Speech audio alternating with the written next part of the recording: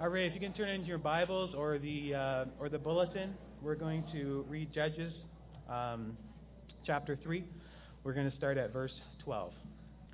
Again, the Israelites did evil in the eyes of the Lord, and because they did this evil, the Lord gave Eglon, king of Moab, power over Israel, getting the Ammonites and the Amalekites to join them. Eglon came and attacked Israel, and they took possession of the city of palms. The Israelites were subject to Eglon, king of Moab, for 18 years. Again, the Israelites cried out to the Lord, and he gave them a deliverer, Ehud, a left-handed man, the son of Gera the Benjamite. The Israelites sent him with tribute to Eglon, king of Moab. Now Ehud had made a double-edged sword, about a cubit long, which he strapped to his right thigh under his clothing. He presented the tribute to Eglon, king of Moab, who was a very fat man. After Ehud had presented the tribute, he sent on their way those who had carried it. But on reaching the stone images near Gilgal, he himself went back to Eglon and said, "Your Majesty, I have a secret message for you." The king said to his attendants, "Leave us," and they all left. Ehud then approached him while he was sitting alone in the upper room of his palace and said, "I have a message from God for you." As the king rose from his seat, Ehud reached with his left hand and drew the sword from his right thigh and plunged it into the king's belly. Even the handle sank in after the blade, and his bowels discharged. Ehud did not pull the sword out, and the fat closed in over it. Then Ehud went to the porch. He shut the doors of the upper room behind him and locked them. After he had gone, the servants came and found the doors of the upper room locked. They said, "He must be relieving himself in the inner room of the palace." They waited to the point of embarrassment, but when he did not open the doors of the room, they took a key and unlocked them. There they saw their lord fallen to the floor, dead. While they waited, Ehud got away. He passed by the stone images and escaped to Seirah. When he arrived there, he blew a trumpet in the hill country of Ephraim, and the Israelites went down with him from the hills, with him leading them. "Follow me," he ordered, "for the Lord has given Moab, your enemy, into your hands." So they followed him down and took possession of the fords of the Jordan that led to Moab. They allowed no one to cross over. At that time they struck down about 10,000 Moabites, all vigorous and strong. Not one escaped. That day Moab was made subject to Israel, and the land had peace for 80 years. May the Lord bless the reading of his word. Well, this week I was reading and heard about a new kind of obituary called a revenge obituary. And it's using an obituary to settle scores with the departed. And so here is one, Kathleen. In 1962, she became pregnant by her husband's brother, moved to California. She abandoned her children, Gina and Jay, who were then raised by her parents. She passed away on May 31, 2018, and will now face judgment. She will not be missed by her children, and they understand that this world is a better place without her. And that is not an unusual kind of obituary. There are a number of revenge obituaries. Getting even and telling those bad things after you have passed away. I thought, boy, you could say all kinds of bad things about pretty much anybody. And sometimes as you pick up your Bible and you read your Old Testament, it almost seems like a revenge obituary. Like they're telling you all these bad things that these people did. I look at it a little differently, and I think the Scriptures are unusual for religious literature in that they tell you the truth about people. And as you read about these great heroes, you find out that they are flawed human beings, and they have huge problems, and yet God uses them anyway. You're supposed to see that it's God's grace that makes the difference, and not the heroic human being that makes the difference. And all of the Scriptures point us at these characters, and they are flawed. Now, if you take Islam, for instance, a little bit different, their prophets are considered to be perfect and sinless. All the prophets are sinless. And yet, as you read your Bible, none of the prophets are sinless. In fact, they've got pretty big sins. And that even means the leaders of Christianity, the 12 apostles, are they sinless? There's some pretty big sins there. The biggest one may be the Apostle Paul, who we have the most letters from him in our Bible. In contrast to that, we have a Savior who is perfect. And that is a gleaming, bright light. Everyone else is flawed. And so God needed someone to come who was perfect. He sent His own Son, only He would fill the bill. He came into this world, and He has solved our problems, our sinfulness. And that is one of the storylines of the book of Judges. Let me just go through some of these things here. Go back just a second, Lynn. I've entitled this When God's People Abandon Him. The other part of the title is God Does Not Abandon His People, or God remains faithful to His people even when they abandon Him. Okay, if you go to the next slide. In the book of Judges, there are 6 major judges, and those are the major judges: Othniel, Ehud, Deborah, and Barak, Gideon, Jephthah, and Samson. And there is increasing problems with each of them. Othniel starts off being seemingly perfect, but as each judge comes along, they are progressively worse through the book.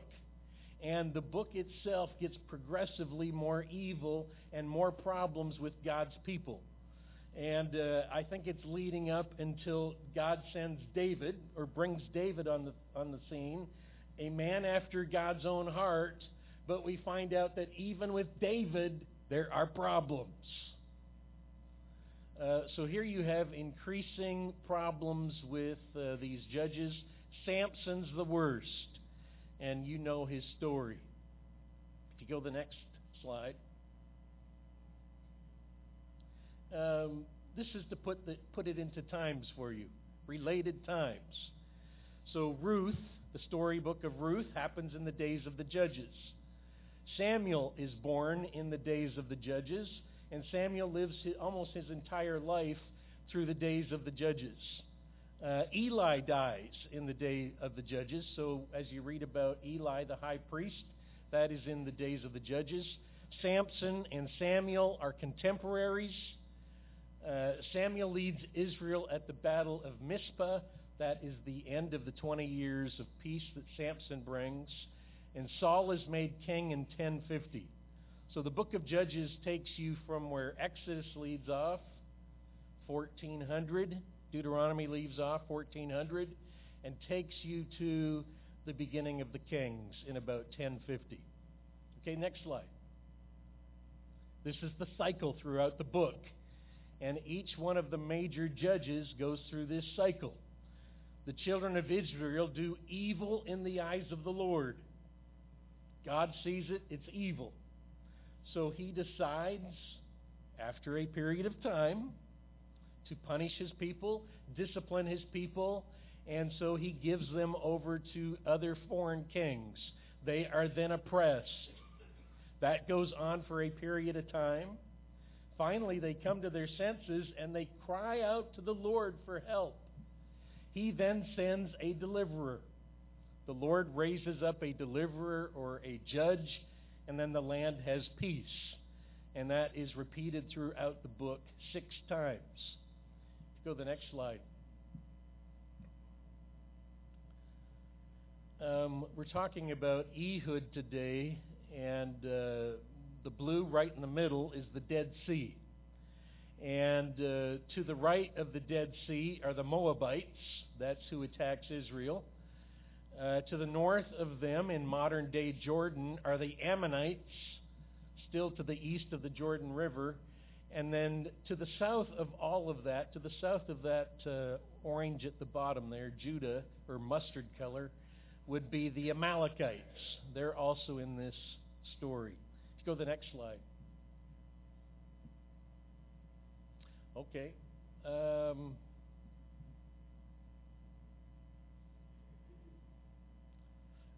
Here you see the problems with the judges.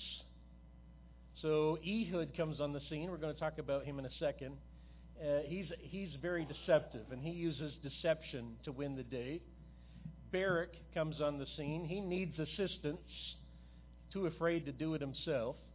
Gideon comes on the scene. He lacks courage, and then he has personal ambition. He ends up with 70 sons and a golden ephod. Jephthah comes on the scene. He's recklessly rash, kills his own daughter. And finally, Samson, he's a complete mess.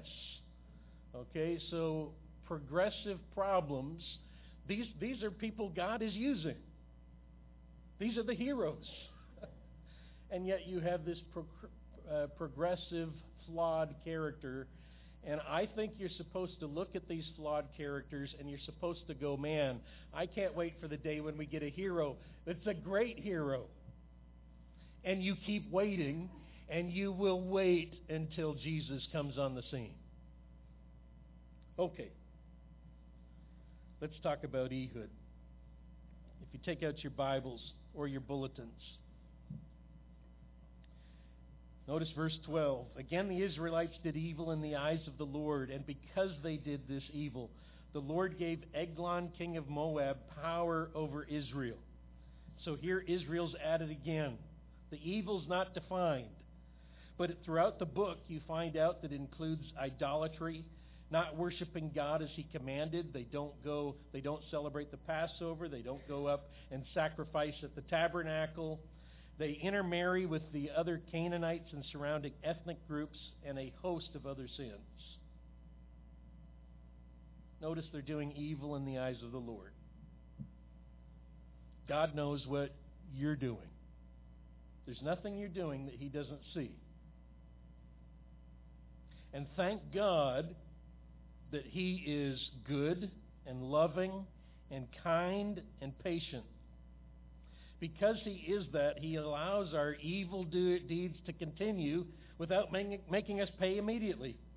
He gives us the opportunity to make things right ourselves. Notice the punishment.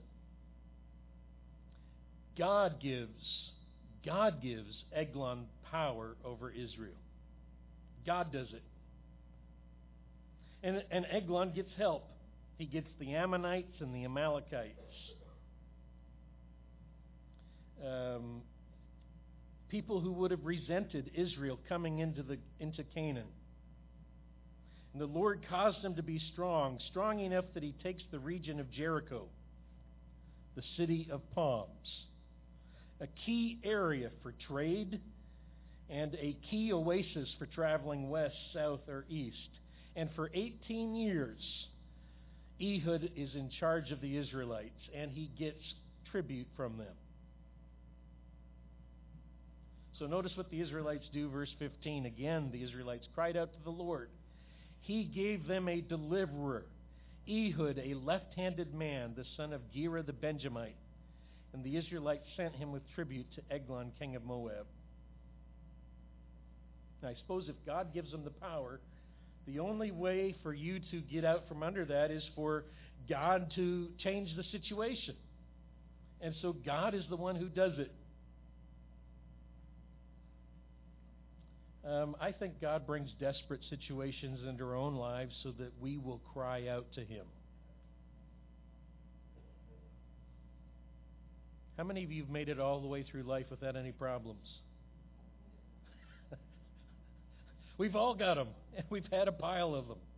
Some of you more than others. And the problems are designed to drive you to Him, to bring you close to Him, so that He can be the Savior, and He can be the one to shower you with His grace.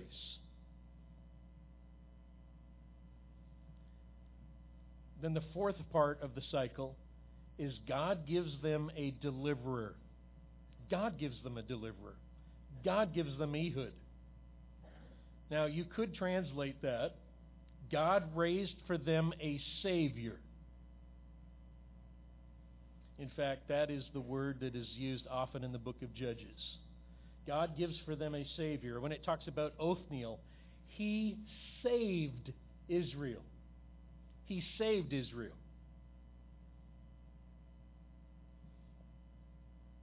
They had problems under control of someone else, so God gave them a Savior, a Moshiach. Very similar to Jesus' name, Yeshua in Aramaic and Hebrew. Yeshua, Moshiach, Savior. And he saved them. Notice the problem with Eglon. Eglon's left-handed. Yikes. Being left-handed was considered to be a disadvantage. The literal translation is this: he was closed on his right hand. Closed on his right hand, or hindered in his right hand.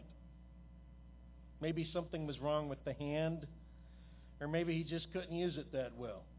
And so he was left-handed. Now, as you read through this is supposed to be funny. This is a funny story with people dying, and yet it's supposed to be funny. Ehud is a left-handed man from the tribe of Benjamin. Benjamin means son of the right hand. So he's a left-handed man from the right-handed tribe.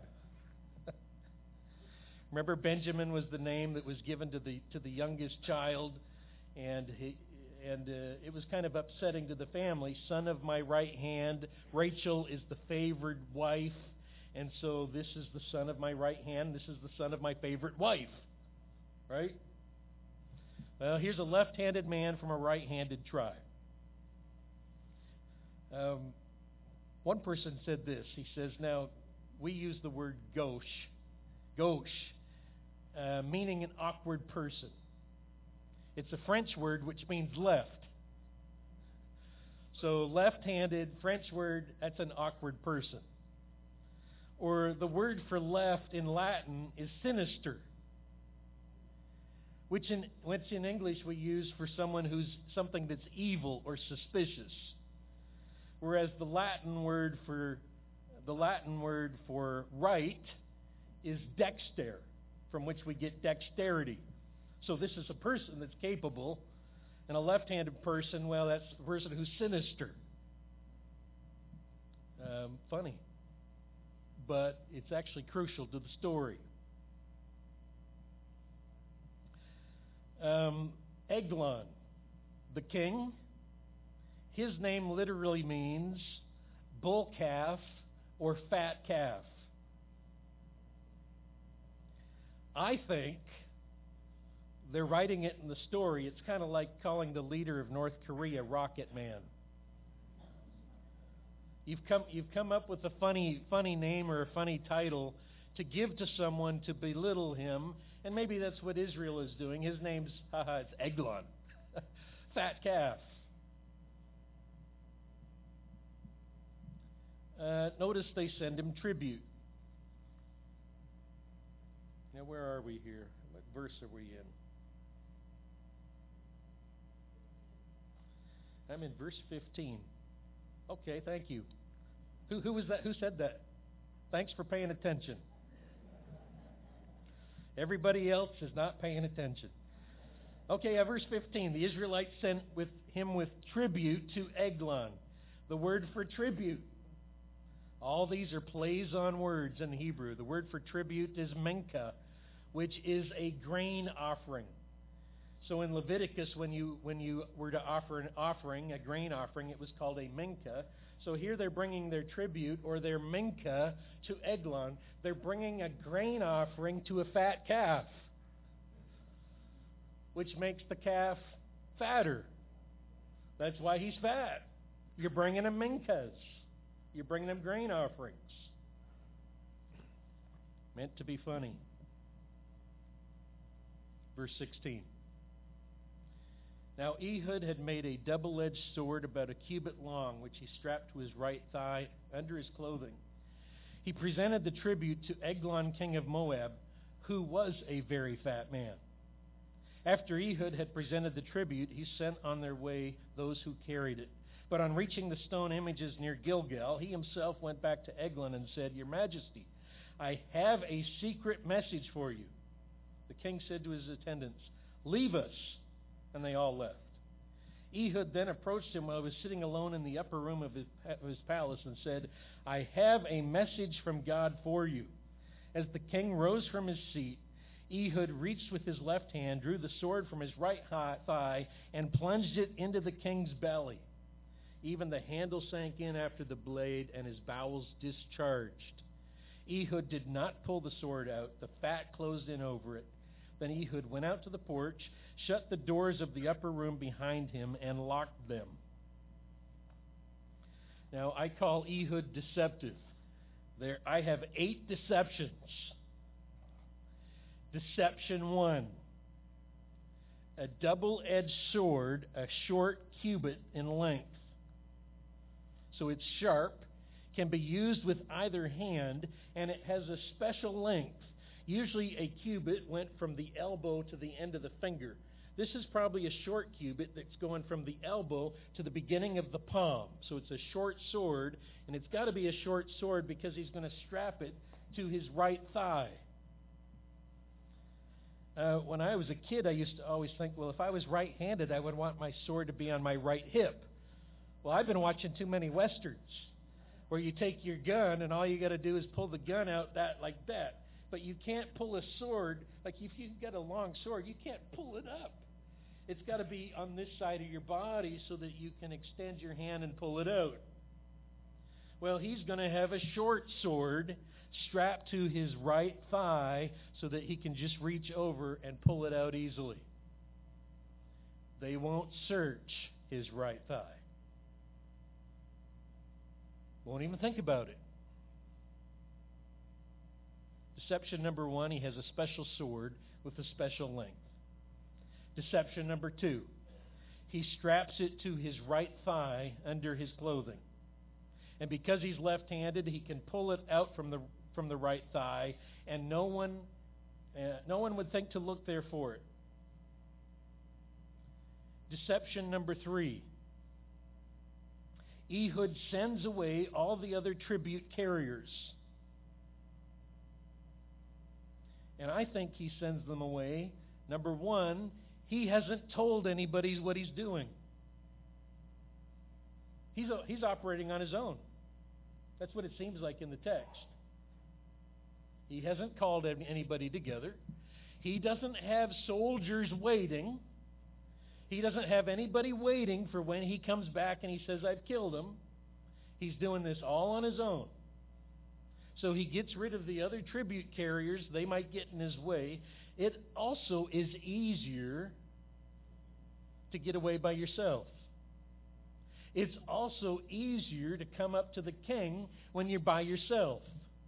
If you want to have one-on-one with the king, you can't have 5 other people with you. They're never going to leave you alone with their king. One person who is hindered in his right hand, we'll let him get close to the king. He can't do anything. Deception number 4.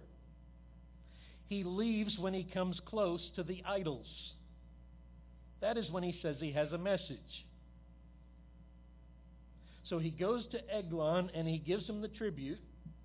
He then leaves. He's going back to Israel. And as he's going back to Israel, here he is in Israel, and he goes by the, I don't know what your text calls them, stone statues or maybe quarries. Most of the other places in the Bible that's translated as idols. So he comes by these stone statues, and then all of a sudden he goes, hey, wait just a second. I think I'm getting a message. I've got a message for the king. A deception. Almost as if the gods are telling him something. And now he wants to tell that to the king. That's deception number 4. The location is deceptive, and doing it in front of the idol gods like they're talking to him. Number 5, deception number 5. He says, "O king, I have a secret message for you." The funny part is the Hebrew can be translated 2 ways. You could also translate it, "I have a secret thing for you." And he's probably thinking to himself, this is so funny. I do have a secret thing, and it's strapped right to my thigh. But I'm going to use the word that can be translated as word or translated as thing. "I have a secret message for you, O king." This gets the king to get rid of his attendants. He says, this is the literal Hebrew word, he says, "Has." I translated it as hush. Don't say anything until everybody else leaves. Or quiet. And I think your NIV translates it as everybody else out. Get out, something like that. Deception number 6. Ehud then says, "I have a word from God for you," which you could translate as a thing from the gods for you. Again, the double meaning. Could be a word from God or the thing, the sword I have for you. By the way, he needs the king to understand he's got a message from God, because the king is seated. He wants him to stand so he can get the sword into his belly. Deception 6. Deception 7. I'm the only one who thinks this is a deception. Ehud leaves the sword in the king.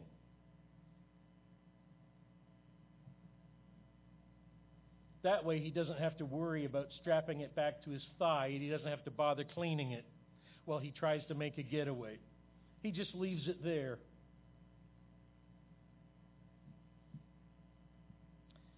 Number 8.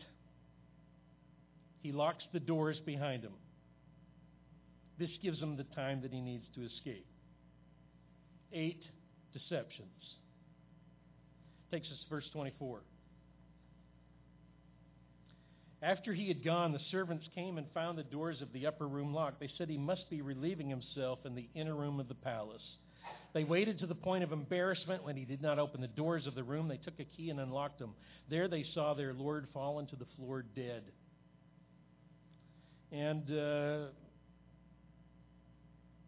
the ancient Hebrews liked bathroom humor too. And the courtiers are outside, and they want to come in, but the doors are locked. And I think there's a smell coming from the room, and they're thinking he is taking care of business. He's in the washroom, so we're going to leave him. And maybe they're thinking it takes a fat man a lot longer to do his business, and so they wait longer than normal.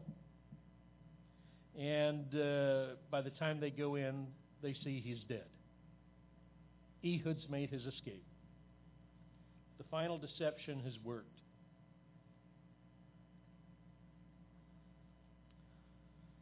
Verse 26. While they waited, Ehud got away, passed by the stone images, escaped to Seirah. When he arrived there, he blew a trumpet in the hill country of Ephraim. The Israelites went down with him from the hills, with him leading them. "Follow me," he ordered, "for the Lord has given Moab, your enemy, into your hands." Now he gathers the people, and he says, God is doing this. Yahweh is doing this. So they followed him down, took possession of the fords of the Jordan that led to Moab. They allowed no one to cross over. At that time, they struck down 10,000 Moabites, all vigorous and strong. Maybe you could translate that, all vigorous and stout. Kind of like their lord Eglon. Not one escaped. That day, Moab was made subject to Israel. The land had peace for 80 years. Okay. I forgot to add this into my introduction. Let me give you my introduction and then talk about what this means. Number one, in every one of these stories, we see that the next generation must be won to the Lord. The next generation rebels. The job's not done when you are won. We have to win the next generation too. The battle for the hearts and minds of people has to be done again and again. Number two, God's people too often want the culture and the religion and the life of those who are around them, who are not God's people. And when that is what you want and desire, you are abandoning God. Number three, God punishes His people by sending foreign invaders and excessive taxation, if not downright downright theft. And if you love money, then money is what God will take from you. The people of God turn to prayer when all else fails. And of course, misery and suffering get God's people to cry out for help. God uses our problems and our difficulties to keep us close to Him.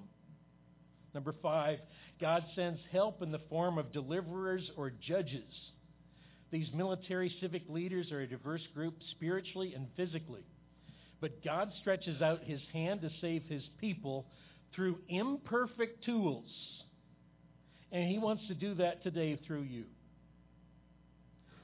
This book is about willingness to serve God. Who will stand up and serve Him? Who is willing? And here you have a case where Ehud, the left-handed man, was the man who was willing. Gideon, the man from the smallest tribe, is the man who is willing. Jephthah, the man who was born from a prostitute, he's the man who is willing. And Samson, the man deeply flawed, is the man who serves God even though he seems to be not willing at all. But this book is about, will you stand up and will you serve God? It calls Ehud a savior because he's willing to serve God, do what needs to be done. I was sad this week to read this. This comes from the end of June. And this family had gone to a park, Sequoia National Park in California. And while they were there, the 5-year-old son fell into the water.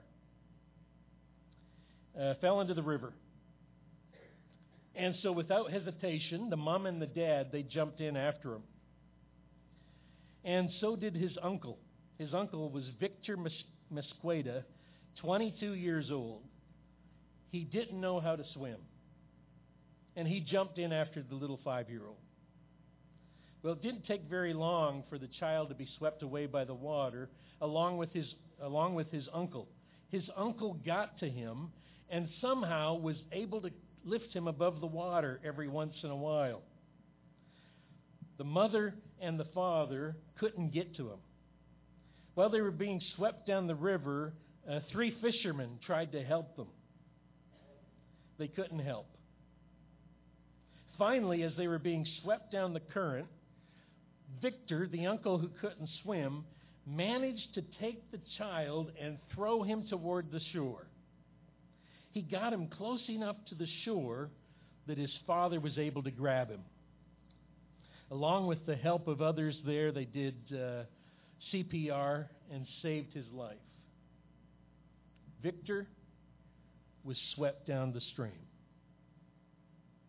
Lost his life.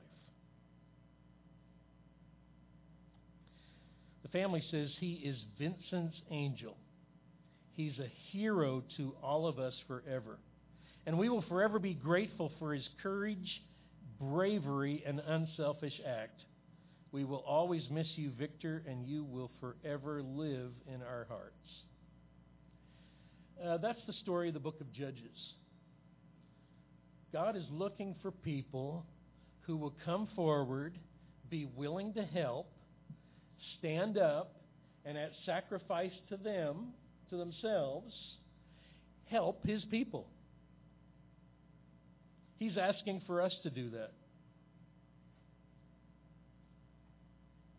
Are you willing to serve the Lord? Finally, as we sit around the Lord's table,